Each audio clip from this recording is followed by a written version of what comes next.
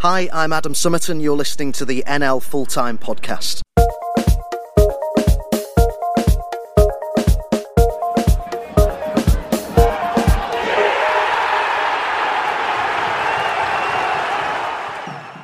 Welcome to this week's NL Full-Time. I'm Luke Edwards. It's been another action-packed week across the three divisions.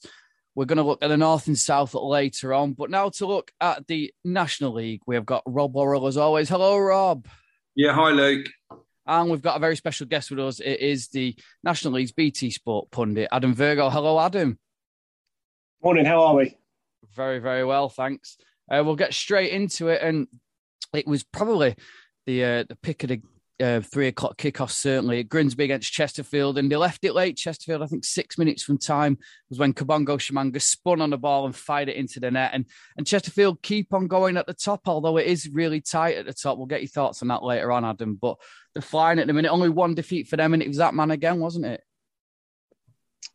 Exactly. And for me, even before he kicked a ball, I knew he was going to be the signing of the summer. I knew that he could be the difference of whether Chesterfield will be playing for playoffs or going for the league title. It was one of the most exciting signings that I had come across. And it was one of those that you see it crop up on your phone. And you just it's like a ouch moment. You think this could get interesting now. And I think when I look at Wrexham, when we've seen them, how they didn't go for him, he's a Football League player in the making anyway, even before he moved to Chesterfield. But at this level, if you can find a genuine goal scorer like you can do in Kabongo Tshimanga, and it's the way that he plays. He's not a target player. He's a player that plays on the shoulders. He's a player that picks up positions in the 18-yard box. He's a clever centre-forward. Probably the closest I've seen to Andre Gray in regards to goal scoring, movement, and the importance to what he means to a side. And yet again, that's where league titles are won, when you're hanging in there away from home and then you find a way of winning with a clean sheet. James has done a big job. He's done a great job since he's gone in, even from last season. I tipped them at the start, and I have no doubt at all that they will continue this form and still, for me, go up as champions. Adam, if Chesterfield's continued form is remarkable, particularly given the sheer number of injuries they've got. They've had 12, 13, 14 players out the last few weeks. We had James Rowe on the pod just last week as well, talking about lots of things and making very little reference to those injuries. How staggering is it that Boreham Wood, having had the best striker in the National League stolen away from them just before the season kick-off, have not shown any hangover for him? And full credit, I think, to Luke Garrard. They won 2-0 away again yesterday at Woking. They kept so many clean sheets, I can't even count them. And that really is a feather in the cap, isn't it, for Luke Garrard to have made it look almost seamless, the fact that Tshimanga's gone. Yeah, I mean, it's absolutely remarkable what Luke has done. They remind me a little bit of Tim Flowers' Solihull Moors, that he's just gone for that experience in the right areas. They're a little bit more direct from probably what I've seen of them over the last few seasons. Marsh up front with Bowden, they just work their socks off. And with the 3-5-2 formation, you've arguably probably got the best combination of Mendy and Kane Smith on both flanks that provide so much width and so much quality. Kane's goal against, I think it was Wildstone, it was a peach. And again, he's another one that I've been barking about going on to play for the Football League. I think he would have been a Football League player by now if it wasn't for that injury against Fylde in the playoff game. But they're effective in what they do, and they're a hard side to play against. And I think if you try and play like that with younger players, I don't think you get the same results. I think when you've got experienced heads in those teams, the way that he plays, and he's openly admitted it himself, but he's gone a lot more direct rather than playing through midfield. And you've got to play to your strengths, and the strength is out wide. You've got Bowden, who I think divides opinion anyway from National League connoisseurs, if I could say, that people think he's effective and some people think he's not effective. But they've got a pattern of play. Listen, if they get 1 or 2 injuries, of course, then he's going to be certainly looking over his shoulder. But we saw with Aldershot a few years ago with Gary Waddock's side, didn't we? Like, a smaller squad can certainly work if you keep everybody fit and, suspension free. So the plaudits go to James, plaudits go to Pete Wild. But I think Luke has done a remarkable job, because he's never had the biggest of squads. And they've lost Sorba Thomas in the past, they've lost Andrade in the past, they've lost Tshimanga in the past. But with the other two that I mentioned, I think Tshimanga was a bigger blow more than anything, because if he was in that team now, then I think things would be a lot different. But the fact is that he's lost him, and it doesn't seem to be any excuse with it. And I think that's what I like with Luke. He's gone. That's the way that football works sometimes. And they're effective in what they do, and they're going to be a very, very dangerous side to go up against. Do you think they've used it as motivation as well, Adam? The fact that it has gone and everyone's like, oh, it's going to weaken Boreham Wood, and they've gone, well, hold on, we'll do it a different way. You know, we've maybe not got an out-and-out striker, so we'll build from the back and do it that way. Yeah, and I think that sometimes, and you've got to give credit to the way, Luke, that the way that when I've always watched Boreham Wood, they've been a side on the front foot with a genuine goal scorer in there. So, but when you lose that player and you can't go out there and replace him, what do you have to do next? We have to be solid at the back. And, you know, they've lost Nathan Ashmore, which was a big loss for them. But, you know, the back three, there's probably 100 years between them in terms of age, and probably 500 games that they have. And, you know, the two in midfield are just solid in what they do, Mafuta and Ricketts. It's just the spine of the squad is just as solid as you get. And as I said, they remind me of that Tim Flowers Solihull side, effective in areas, hard to play against. And Luke's done the right thing. Go back to basics. We'll go a little bit more direct, play more in the final third on second balls, use our wing backs to good effect. And listen, they'll push Chesterfield. They certainly will do, but I just don't think I think Chesterfield will just have too much for them. Rob, I know you love. Sorry, Rob, I was going to say, I know you love a footnote. That was the fastest National League goal of the season from Kane Smith as well on Saturday, 21 seconds. Yeah, there was 21 seconds, not to go, but gone. And just one final note there as well. I think you touched on it there, Adam. Boreham Wood need to stay clear of injury and suspension. If they do, there's no reason why they won't sustain it. But it's a big ask at this level. The games come thick and fast. And you know, the injuries can come pinging along, as they have done for Chesterfield and one or two other sides as well. And just the other one in that attack, you've got Smith on the right, Mendy on the left. And not a bad signing, is it, having Josh Reese nipping up from midfield. He'll weigh in with 10 goals this season as well. So they found a way to replace the goals of Tshimanga. A side who look to who very often win by the odd goal in 3 or the odd goal in 5. Got it done with a clean sheet yesterday up at Alty, didn't they, Luke? Altrincham 0, Bromley 1, and no comeback for the two comeback sides. No comeback for Altrincham yesterday. Yeah, Omar Shawumni with the winner there. And Bromley are my tips, Adam. I just thought, because everybody looking over the shoulder at Stockport and Wrexham, obviously that's before Chesterfield brought in Tshimanga, but Bromley have kind of, even though they lost Neil Smith last year, they've just kind of continued on, haven't they, seamlessly? They were a bit unlucky against Hartlepool. They had that bad first half in the playoffs, didn't they? But Andy Woodman's coming in. He's just kept the ship steady, and they're still just going along calmly, aren't they? And they are a threat. I don't think people should write them off, should they? No, I've been thoroughly impressed with the job that Andy's done. It's never easy taking over a manager that, you know, has seemed to be successful in Neil Smith, and it kind of felt like Neil's club, and it kind of felt that he was building everything up from the youth system through to the first team, the way that the stadium was being built, the way that the club was being set up. Everything was being done by Neil 24/7. So for Andy to come into that surroundings, and I always remember, I think we did the first game away at Stockport, and I remember watching his interviews, and I think the thing with Neil was, for me, I just felt he was too loyal to certain players that I think sometimes where, you know, your Raymonds and players like that, they've done a great servant for the club. I just felt Neil was too loyal to them to keep with those types of players. And when I remember seeing Andy come in, it was almost like, it's my way now, and if you don't want to be part of it, then you're not going to be part of it. And the work rate now that they show without the ball is the biggest difference that I've seen. You mentioned that 45 minutes against Hartlepool. I mean, for me, as we've said before, that was probably the best 45 minutes of football I've seen in the National League from Hartlepool. But they're effective again. They're very much like a Boreham Woods. You know, Showme's a decent player from there. You've got Trotter as well, Webster, you know, Cousins in goal. Listen, and when you've got a goal scorer in Cheek, I know Whiteley's been injured, but he's managed to finally get the best out of Corey Whiteley, which for so many seasons we've said that's potentially a good player there, but he's managed to do that. and they're effective in what they do. And they're going to be another one that I can't see them winning the league, but listen, they can certainly push for top 2 or 3. And if you get those teams, if you get that team in the playoff, I think they would have learned a lot from last season of the way that they probably handled that first half. And they're going to be a difficult team to play against. In fourth position are Wrexham. You saw them on Saturday in the live game against Weymouth. Now, they are only 3 points off top, but they have played a game or two more than the teams above them. It was another solid 1-0 win for them, wasn't it?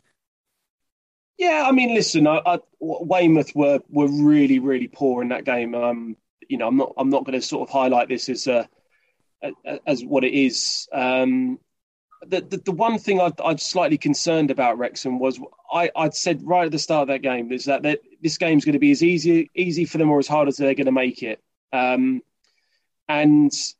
when I look at the performance and I look at the one against Dover as well, the home game against Wealdstone they drew, they struggle against sides that drop deep against them and they find it hard to break things down. And when I look at that performance yesterday, and I look at the amount of money that is spent and the amount of chances they had to create something in that final third. I know they sit pretty in the league and probably people think I'm getting moody because Christmas is coming up and it's going to cost me a lot of money because we've got kids and, things like that. But it's just, I didn't look at them yesterday and think that team's going to win. That was the type of game you go into and you think, do you know what? We're going to show the league what we're all about and we're going to dominate this game, which they did. But I just feel they're too reliant on Mullin. Defensively, they seem pretty solid. I don't think there's an issue with that. I still think they need a creative midfielder a little bit more, maybe more of a defensive midfielder to get on the ball a little bit more. But when I look at their performances, especially that one yesterday, and the money that they have spent to perform like that, I think for me would be slightly concerning. But listen, they did the job. It's 2 clean sheets in 2 against Dover and Weymouth. And I'm 1,000,000% sure come January, he will get a decent checkbook to go and sign some more players because that squad of players for me will not win that league, but they won't win it, period. Yeah, creativity, I think, is the issue, particularly when, as you say, sides are difficult to break down. Staggering fact, Wrexham, only Kings Lynn and Dover, right down the bottom of the league, have scored less goals at home this season. 9 games at home, just 8 goals. And when you consider there's 7,500 yesterday, 9,000 fans coming through the door. Yes, there's a buzz. Yes, the whole Hollywood owner thing, but you want to be entertained. And I'm not saying that Wrexham should do it every week, but they're just not putting teams away at home. And do you remember Wrexham, even with less investment and less quality in their team, had this exact problem 2, 3, 4 years ago? The same thing. They just not putting teams away. But I don't take away and I don't underestimate that they got the 3 points yesterday because there was a shout for a penalty. There was a late chance for Weymouth, who didn't particularly turn up, but almost nicked themselves a point. Straight to DVD, Rob, is what you're trying to say, isn't it, at the minute, the performances? But, I mean, listen, it's a bit of an odd one for me because I witnessed probably 2 of Wrexham's best performances of the season. An hour against Aldershot when they ran riot and the game was called off with a waterlogged pitch, and then they came back and finished the job scoring 4 or 5, a few weeks later. And I think perhaps that Aldershot was a bit naive in trying to take on Wrexham and then they had an absolute field day. Might be a different Aldershot that they face later in the season, but we'll come on to that in due course. It's interesting what you say as well, Adam and Rob, about strengthening in Jan. I know reading on the forums that they desperately say they need a couple of midfielders. I know they're already actively looking. They'll be busy in January. That really could give them the final push, couldn't it, if they do get it right in the transfer market in Jan? Yeah, I think for me, when I've seen them away from home, as Rob says, that the style of play, I think, helps what they do. And I think teams away from home can get away with it a little bit more. But when you get 8,500 a week playing at home, the style that probably suits away, that probably take less away fans, I think that certainly plays on their mind. And but yeah, I mean, as I just said, the squad is okay, but he will definitely be able to strengthen in January. There's no doubt about it for me that they will go out there, and what they've done, they've not mucked around with looking at National League North and South players, see what they can find there. Maybe someone in, they go League One, League Two, so they're not going to muck around and, they may even go into the Championship and bring someone down. No, these owners are not here to build a project in the National League over the next 3-4 years. They want to build the projects in League Two and League One like Salford did. And they could be one of the biggest spenders we've seen in January since, well, God knows how long in the National League, because they have got the finance. And what they have done, they've backed Phil. I know they're very much involved in who's coming in, maybe not know too much about the players, but I think they're pretty understanding of what they're spending and who's coming in, how can they help the team. So even though it seems like they're from afar, being in America, and now the whole shebang of them coming in and doing that kind of 5-day tour, which is, I think, has been a big weight off the club's shoulders as well, for that to be finally done and dusted. I do know from hearing from people within the club, they are very much involved with everything that goes on. So don't think they're just there, just sitting back in California, just watching from a distance. They're very much involved. And I know come January, it's going to be very, very interesting who they bring in. And I generally do think that they're not going to muck around, and they may have to upset one or two players that have played the majority of the season. But Davis in midfield's a good player. Young's a good player as well. But I just think they just need a little bit more. I think with Young, I think he misses Harris next to him. I think that little bit of experience that they've had over the last couple of years. So I'm excited actually to see who they can bring in. And they've given themselves a platform, haven't they? 36 points from 20 games. And we're possibly being a little bit overcritical, because that is a platform to go and invest further and perhaps take it on and really challenge the likes of the three teams above them in the latter part of the season. Yeah, I think you're right on that, Rob, because obviously you look at what Stockport have done to some of these teams, and they scored 3 or 4 goals. I think that's the big thing when they're at home. I think we're expecting them to go and beat Weymouth 4 or 5-0, especially with the likes of Paul Mullin up front. But at the end of the day, Phil Parkinson will argue and say, well, we're getting the 3 points. Like you say, 4th position with the chance to strengthen. There'll be a massive threat, certainly to Chesterfield, won't they? Level on points with him in 5th place is Halifax, Adam. And again, we can't give enough plaudits to Pete Wild. He's doing a fantastic job there, isn't he? Yeah, I mean, he's been one of those ones since he's come in, from what we saw under Jay Fullerton to what we see now. Another one that we talk about, a bit like Boreham Wood, when you go and lose your best players in the summer, the likes of King and players like that, they're hard to replace. But what he does do, he goes out, and the recruitment at Halifax has been excellent, and that is absolutely vital. It's never more prevalent in a league for me about recruitment. The Premier League, Championship, League One and League Two to a certain extent, maybe League Two. But for me, the National League, the recruitment is 90% for me, is why you can have a manager put in place, but if the recruitment's wrong, then it can go horribly wrong, because they can't go out and sign more players and think, right, well, we'll bring someone else in. It can't work like that at Halifax. And, you sign players like Waters, that for me is just a good National League player. And they've had little blips along the way, but they've showed great character. I think the Notts County game I can think about. I thought they were unlucky against Wrexham when they lost that game. But Pete, I think the biggest fear for me for Halifax is losing Pete Wild, because you can't keep having the success that you're doing and not be having teams in Football League look at you, or teams in the National League maybe that have a bigger budget and a bigger, expectation to go up, to go and look at him. But 10 out of 10 for them this season. I think playoffs would have been a stretch at the start, but the continuity within that team is vitally important, and it just shows what a good manager he is with the job that he's done. Yeah, just behind them in 6th and 7th. There's actually only 4 points between Chesterfield and 1st and Solihull in the last playoff spot. But Notts County and Solihull, both with good, emphatic wins on Saturday as well. Yeah, Notts County had to do it the hard way, didn't they? Southend just can't quite get it going. They threatened an upset yesterday, scoring in the 10th minute from Sam Dolby, but Notts County did get level through Cal Roberts before half-time, and they went through the gears in the second half. And Kyle Wootton looks to be right back to his best now.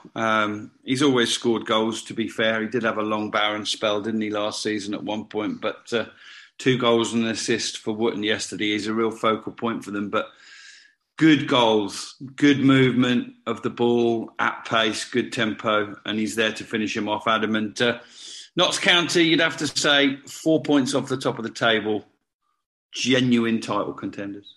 Yeah, I mean, I echo everything that you've said there. I think Ian's learned a lot about the league because I think he came in as a modern manager that wants to play through the thirds, and kind of I felt towards the beginning of his reign, he didn't quite understand the National League to a certain extent, that you need A and you need a plan B. And I felt now what he's done, he's found a position for Rodriguez with playing him and Roberts in the same team, which is two creative players. Sometimes not easy to find that balance between those two in particular, considering the way that they both play.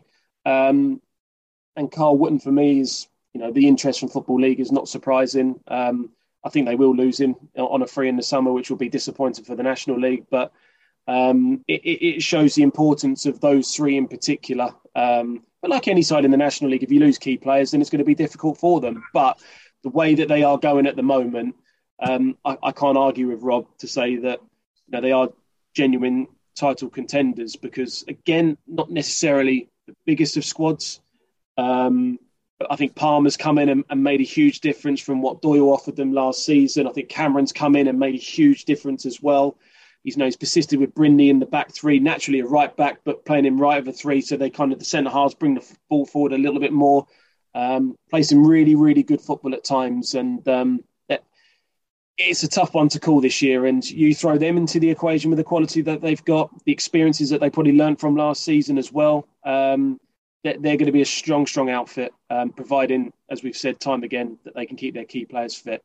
Yeah, we'll get your thoughts on Southend very shortly. We're going to look just underneath them in 8th, 9th, 10th and 11th. You've got Grimsby, Yeovil, Stockport and Dagenham. And Grimsby, they're out those four teams. They're the one who are on a bit of a slide. Dagenham got a vital win after 3 defeats in a row. Stockport, a rare slip-up for them in the league under Dave Challoner. They lost 2-1 at Torquay. And Yeovil got a 1-0 win over Barnet. And Yeovil, probably out of those four teams, Adam, in a form team at the minute, aren't they? Yeah, remarkable turnaround from what we saw of them at the start of the season. I think it's just... You look at individuals in that team and you think, right, if we can get fine tunes out of them, especially in the attacking third, then you feel that you've got chances. And too many times when you look at those teams kind of mid-table and you look at your 4 or 5 key players, if they're not performing, then the team struggle. And I know it sounds pretty obvious, but if Yusuf, we know at this level, can do a job. He's fine. Charlie Wakefield's another one. We know at this level consistency has been an issue, but when he's consistent, he's a very, very good player. Staunton in midfield, Smith in goals, a solid goalkeeper. So you kind of look at those individuals and think, right, if we can get tunes out of them, you're going to win games of football. And I think Darren's just finally done that in terms of where they are. And I'm really pleased with them. I know people say, my ex-club and whatever, but, when you spend time down there at clubs, you do get a little bit affiliated with them. And Terry Skiverton was my manager. So you do want the best for them, because the fans are going through a bit of an up and down period with ownership and etc. 3rd round of the FA Cup, which is a great achievement for them. So I'm pleased that things have turned around, because the club's been through a difficult period, as we all know. But it's really, really pleasing now that people look at the results now and the performances, which are the most important things. Yeah, it's been a funny week, hasn't it? There's been sort of talk about the ownership. Scott Prisnell said he's not going to put any more money into the club, but then equally they've got through to the 3rd round. They've got a home tie against Bournemouth. So on the field, there's competition for places there, but off the field, there's uncertainty, isn't there? Yeah, it's been highlighted before. The fans are very passionate down there. That they love their football club, and I think that all they want is the best for things. And I think sometimes when you go in with an expectation of what you're told and actually how it's ended up, I think fans, they're loyal people, football fans, to thick and thin. They will go through everything for you. But I think there's probably a small element of frustration down there now, and I think it gets even more frustrating when the team starts winning and the team's doing well, and things off the field are not progressing as much as they would have expected. Going to move and look down at the bottom of the table then. Before we get on to Southend, we always talk in this pod about should we worry about Maidenhead, and we're always made to look fools. But Adam, I'm going to ask you, should we worry about Maidenhead this year? Yeah, I mean, you hit the nail on the head there with Maidenhead. I remember a few years ago, and Alan Devitt, he reminds me and he's held this grudge against me, I think for about 4 years now, that I tipped them to go down. I think they'd won 2 games in the first half of the season, and they were, I think they lost heavy against Fylde, I remember. They were conceding such poor goals. And then the second half of the season, they were like in the top 4 in terms of results and points. It was just like the turnaround. And I remember doing the game against Salford, and I think they drew that game, or they stayed up that day, which was a remarkable achievement. And Alan's never let me forget that. But he always finds a way, doesn't he? Though, Adam, that's year. The issue, and I think that's where you've always, for me, it's you've got to be careful. But on the flip side of the coin, you've got to look at the results, and you can't take what's happened in the past sometimes and just assume that they're going to get away with it. Defeat against Barnet, I think, was by 3 goals. I think 4 against Woods, 4 against Dagenham, 4 against Solihull on Saturday. Yeah, Solihull. Yeah, so they're worrying results, and I think, listen, you've seen Rob's crew. They've picked up some really important wins. You've seen Barnet pull away now so that it can very, very quickly change against you, and it takes a brave person to maybe go in a different direction. Kings Lynn have done it. It takes in that level, you think, is this the right man? Who else can come in to get the tune out of these players? So, look, Alan's always found a way of finding things. I think that the fortunate thing for him is that I can't see Weymouth improving.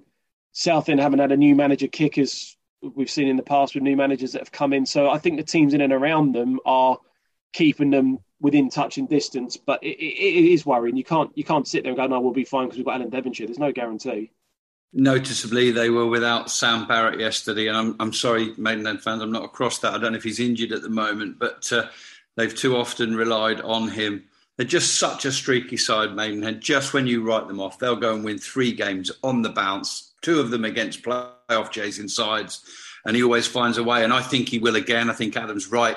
I think there's probably 2 or 3 other sides that are more in danger of slipping down there. But let's give maximum credit to Kings Lynn. They had that game that everybody thinks is an easy 3 points. It never is. Dover, who are not really recovering from their minus points, deduction, but they are in almost every game competitive, at least for an hour or so. But I want to highlight somebody. The player of the week is Josh Barrett, and I just looked up his record. 2 fantastic goals to beat Dover yesterday. That's what it took. 2 really, really good goals. And when he came on as a sub against Aldershot the other week, somebody made the comment, he used to play with Aldershot. And I thought, well, I don't remember him. He did. He played 5 games on loan from Reading. He also had 6 on loan from Coventry. Then he went to Bristol Rovers, played 16 games there, and he never scored a goal. And then he scored 2 absolute pearlers yesterday. I don't know if you boys have seen them. One was a deft lob, and the other one was a cheeky, I'm going to have a go here from 30 yards, top bins. Yeah, I mean, it was a huge. Sorry, Luke. It was a huge game for them because I've spoken to someone I know that was speaking about the job that didn't take it in the end, and you kind of look at that result and you think that's a must win for them if they're going to have any chance of getting themselves out. And the Dover games for me are the anyone who plays Dover this season will be worrying massively because it's an expected win against a side, as you mentioned there, Rob, quite rightly, are being still competitive, even though they're kind of fighting a losing cause now. But it was a huge win for them. And Josh is still at an age where things can turn around for him. Things 23. Can still go right. You look at his CV of playing in youth football for Republic of Ireland. He's had tasters at Reading. He's had little tasters here and there. And just sometimes you may need to come 2 steps back to go 3 steps forward. And I think there's a player there. I genuinely believe there's still a player there. And you've seen what's happened with Sonny Carey and players like that go to Kings Lynn, get an opportunity, get a run of games to go again. I think he's only 22, 23. So 23. The goals that we saw yesterday, to me, there's a player there. You don't score those kind of goals and there's not a player there. Mm-hmm. It's just sometimes in in life. We don't know if off the field things like that go against you, injuries, that hopefully that they can change things around. With Tommy coming in, the experience that he's possessed throughout his managerial career, this challenge to him won't throw him up any surprises. I think it's a good appointment. I think it's a solid appointment, and they've always done the right things. They continued playing last season when they could have easily stopped Kings Lynn. But listen, it's going to be tough for them. Let's make no bones about it. They've struggled massively this season. But that win yesterday could be absolutely vital for them to give them any chance. So we're going to have a look at the National League North now, and as always, we have got Dickie Wharton here. Hello, Dickie. Good morning, Luke. Good to see you. It's good to see you as well. And I think there's only one place to start, and that is up at Spennymoor. They part company with Tommy Miller during the week, and Jason Ainsley, who's gone into a director of football role, took charge for the game against Chester, and he said he doesn't want the job. It was interesting to hear his quote after. He said, "Now I know why I don't do it." He said, "I've aged 25 years, I've lost my voice, and my shoes are all muddy." But they got the job done, and they got a vital win against Chester in the end. Yeah, they did. I mean, it's that Spennymoor are hugely fortunate in that they've had to make this change. I don't think it's been an easy change for them to make in moving Tommy Miller aside. But, the man who's helped build that club up, Jason Ainsley, is still there as a director of football. Who better really just to take the reins, even if it is only on a temporary basis. And let's be clear, he is clear that it is temporary, that he isn't taking back the job full time. And a much needed win for them yesterday. I mean, it's come late on. It was 2-2 going into the final stages, and I think Chester felt that perhaps they were going to hang on for a point, which they need as well. Let's face it, they're not pulling up any trees in this division at the moment. But yeah, Glenn Taylor, 2 headers late on in the game, take the points away from them, and Spennymoor come away with all 3. Yeah, surprising result as well of the days. Probably Fylde. They lost 1-0 up at Darlington. A much needed win for Darlington. Luke Sharman with the only goal there. And following the game on Twitter, it looked like Fylde were banging on the door, but just couldn't bring it off its hinges in the end. That's how it looked, certainly. That's certainly how it read to me. And I noticed, looking at the non-league National League North team of the day in the non-league paper today, that Darlington goalkeeper Tommy Taylor has earned his selection there. You get a clean sheet, you got to think you'll be in the running for it. I think he's pulled off an absolute first-class save in the last few minutes or so from reading through the Twitter to hold on to all 3 points there for Darlington. And that is a tremendous result for them. They're in mid-table. They went away and won at Brackley, although Brackley had a man sent off that night. So they've shown that they're capable, but they're not consistent either. It's been up and down, and they've had the disruption with Alan Armstrong and his medical emergency a couple of months ago. But yeah, a terrific win for them. Charman, I would think, the goals he's scoring has got to be putting him on the radar of other clubs, although Darlington fans won't thank me for saying that. Goal scorers are in demand, and Charman's got quite a few for them this season. They'll be saying charming to you, Dickie, rather than charming. Yeah, indeed. I shouldn't think he puts the toilet roll thing into my head, and I shouldn't think about that with a footballer, should I? But no, I mean, for Fylde, it's a blip. It's an unexpected result, certainly, and it's had the consequence of handing the lead over to Brackley Town, of course. Yeah, a 1-0 win for Brackley. Do we come to expect anything else, Dickie? We don't tend to, no. I mean, Brackley are you look at their stats for this season.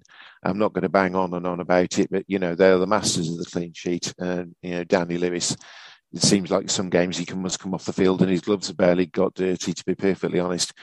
It sounded like it was quite hard fought yesterday. Obviously, Guiseley are in need of the points, and a 1-0 win, courtesy of a goal from Matt Lowe, was all it took. But, at the end of the season, if Brackley win the title, nobody's going to be comparing notes and going, oh, yeah, but, you only won games 1-0.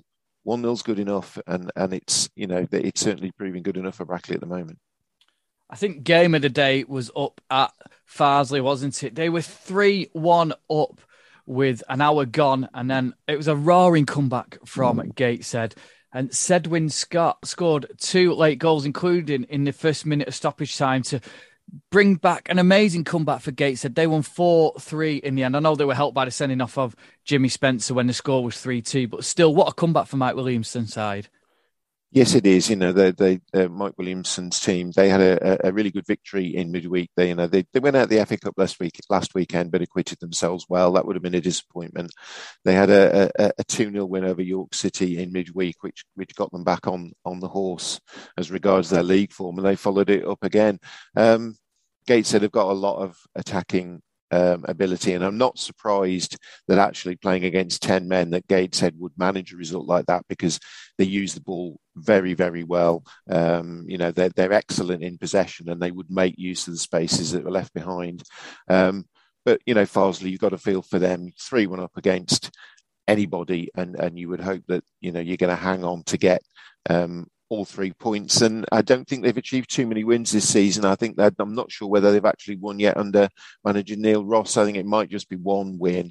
So, that's a much needed 3 points. I won't say given away, but, there'll be huge disappointment that they've not hung on to get even just at least a point out of that one. There was a playoff arm wrestle at Boston's brand new stadium, the Jakeman Stadium. Is it the Jakeman Stadium? Still. It is indeed the Jakeman's Community Stadium, yes. It was a playoff arm wrestle at the Jakeman's Community Stadium where Kidderminster continue their amazing form. They won 2-1 away at Boston, and it was that man, Ashley Hemmings again, who's in fine form at the minute. Absolutely unstoppable at the moment, Ashley Hemmings. He seems to be scoring virtually every week. And Kidderminster's other scorer, I think, Alex Penny at fullback, he's added a few of late, which I think that just goes to show you that Kidderminster's strength is that you can't just shut down one person and expect that you'll have shut down Kidderminster Harriers by doing that. I think if you pay too much attention to Hemmings, you've got Amari Sterling on the other flank. They are getting goals from other places on the field. The defenders are chipping in goals. Sam Austin is scoring goals. Kidderminster are absolutely firing on all cylinders at the moment. Of course, they've had the bonus of their FA Cup run and a really attractive looking tie against Reading as well, which I think we might touch on after we've spoken about the North. A big disappointment for Boston yesterday, of course. They've been in good form recently. They got themselves up into the playoff places, and they stay in the playoff places. A goal from one of the Wrights yesterday. I don't know if it was Jake Junior or Jake Senior. I think it was Junior, yeah. I think it was Junior, yeah. That's not specified in the non-league paper there that I'm looking at, but. A bit of a disappointment for them after a really good win away at Kettering last week. But yeah, I think Kidderminster's unbeaten in something like 10 or 11 games now and going tremendously well. Yeah, and that's a big thing as well. They'll have money to spend from this FA Cup run, so it'll be interesting to see how they take on the rest of the season.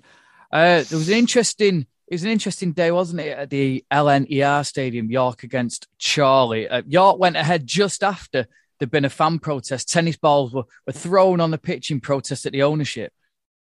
Yeah, it was. I mean, we've seen protests of this sort happen elsewhere. I don't think I can think of any that have taken place in the National League North. But yeah, in the 10th minute of the game, York fans, or a section of the York fans, threw tennis balls onto the pitch. Seen some footage of Matu in the Chorley goalkeeper testing out his fast bowling technique with one of the balls that had been thrown onto the field, which was quite fun to see. You can understand the disquiet at York City. I saw them last week away at Guiseley, and neither they nor Guiseley looked particularly great, and given the expectations and the new stadium, etc. And I don't think it's a case of the penny dropping with the York fans. I don't think they've been blaming managers. I think they know that ultimately it's decisions that have been made at boardroom level that are the reason or the bigger contributor to York City being where they are, rather than it being the managers. Obviously, John Askey's in there at the moment. He's trying to keep them in touch with the playoff picture. Only a point yesterday, that won't have helped them tremendously. I mean, Akil Wright put them ahead, but Harry Cardwell equalised before half-time for Chorley. Chorley stay in the playoff positions where York would expect to be, and it's not going to be. It's a winter of discontent at York, I think. Yeah, do you think the expectations from the fans are quite high though, which puts the pressure on, because they seem to pick up the results more away from home than they do at home? Quite possibly, yes. I mean, I think they are and they aren't. I mean, I was reading some comments from York fans on Twitter this morning who said, I actually realised after the game last night that I didn't really care that much. And I think that's, you know, clearly you've got some fans there who do care a great deal because of the protest. But I think the dangerous thing for York there is that they're in danger of a big section of their fans sort of just being resigned to being in National League North and being resigned to being run the way that they run and not having higher expectations now. So it's a very...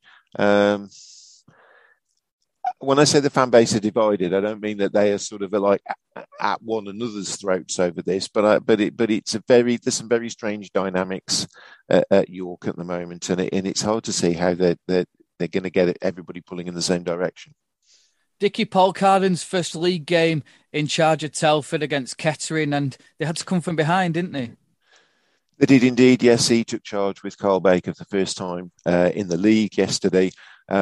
He wasn't too thrilled with what he saw in the first half because Kettering Town, managed by Paul Cox, of course, who was Telford's initial choice for the managerial role, who then changed his mind and stayed at Kettering. They went into a 2-0 lead with goals from Jordan Crawford and Alex Brown, although I think I got Brown down for both goals, to be perfectly honest. They were 2-0 up at half-time and not exactly cruising, but looking well in control of things. But in the second half, Telford did manage to turn it around. Theo Street got them on the board after 62 minutes. And then I think they just threw as much as they could at it, to be perfectly honest, and got an equaliser through Kai Williams in the 87th minute. Paul Carden realistic enough to know that there's lots of work to do with the team at Telford at the moment. You know, he was pleased with the spirit that they showed to come from 2-0 down, but obviously said that, you know, the mistakes and the hesitancy and stuff that he saw in the first half, you know, against better teams than Kettering Town, his contention was against better teams than Kettering Town, Telford wouldn't have been able to come back from a 2-0 deficit. And that's his concern really, is, you know, you can't go 2-0 down in the first place. You've got to stay in games for a lot longer. And we'll just round up the other results. Alverton and Gloucester drew 1-1. Blythe, they did take the lead against Southport, but ultimately lost by 2-1. Hereford and Curzon Ashton drew 2-2. And Leamington and Bradford drew 1 apiece. Now, I know you briefly touched on it earlier. Dickie Kidderminster, they're in the third round of the FA Cup, and they take on Reading. And I know you've put a poll out on our Twitter page, which is NL Fulltime, because basically there's a lot of contention around, isn't there? None of the National League teams who've made the third round are a television pick at all. A lot of it, I think, is down to popularity ratings, isn't it? Rather than, is there going to be an upset there? And I know you put a poll out saying if one of the 4 out of Chesterfield, Yeovil, Bournemouth and Kidderminster had to be picked, who would be the best choice for television? And Kidderminster Harriers, they got the bulk of the vote, 49%. But you're quite surprised that Yeovil against Bournemouth isn't a TV pick as well. I mean, it's staggering, isn't it, that at least one of them hasn't been picked? I think you could make a claim, a really good claim for 2 of the matches, and not a bad claim at all for a third one. I mean, Chesterfield drawn away at Chelsea is a fantastic occasion for Chesterfield. I mean, realistically, are Chesterfield going to go to Chelsea and get anything? You would look and say, perhaps not, but that might be a reason for that game not being on television, plus the fact that they were on TV in the last round, their victory against Salford City. But, you know, Kidderminster at home to Reading, who aren't pulling up any trees in the Championship. Bournemouth, who are going better in the Championship, but, you know, away to Yeovil, who've got an excellent cup tradition going back God knows over how many years. You know, it would enable the broadcaster to dust off all that black and white footage from the 1940s, 1950s of the pitch with the big old slope on it. You get the feeling that the TV companies like ITV just don't understand that at all, do you? I think BT kind of got that, didn't they? For all the criticism, I think BT would have understood that. You would hope so, yeah. And they certainly seem to, I think, in the way that they covered that. You know, this is ITV's first season on the FA Cup with the coverage having switched to just, you know, terrestrial channels, which I have to say, I was about to use the word they would have to be grateful for. I think that's the having said that, that's the word that actually sticks in my throat a little bit. In that saying we're being grateful for. We're talking about having the crumbs off the table and saying thank you for them. Do you know what I mean? When actually the FA Cup is for a lot of us who follow it is about the smaller teams and them having their opportunity to play against the bigger sides and test themselves against them. Once it gets to the sort of 5th and 6th round stage and it's like 8 Premier League teams left in it, I'll be honest, I have no interest in the competition whatsoever beyond that point. It is difficult because I'm sure the clubs themselves, some of them have been selected for international broadcast. I think that's why their kickoff times have been moved. I suspect that happens after the terrestrial broadcasters in this country have had their pick. And then they say to the international broadcasters, which ones do you fancy out of this? They've obviously seen enough in Yeovil and Bournemouth to put that on television. It's just a bit frustrating that international viewers are going to get to see that one, whereas domestic viewers aren't. Adam, thanks very much for joining us and giving up your time once again and coming on the podcast. My pleasure. Thanks, boys. Have a good Christmas. Well, as I mentioned, our Twitter page is at NL Fulltime. It's Instagram NL Fulltime as well. Dickie, thank you. You're very welcome. And don't forget to join us all again very, very soon.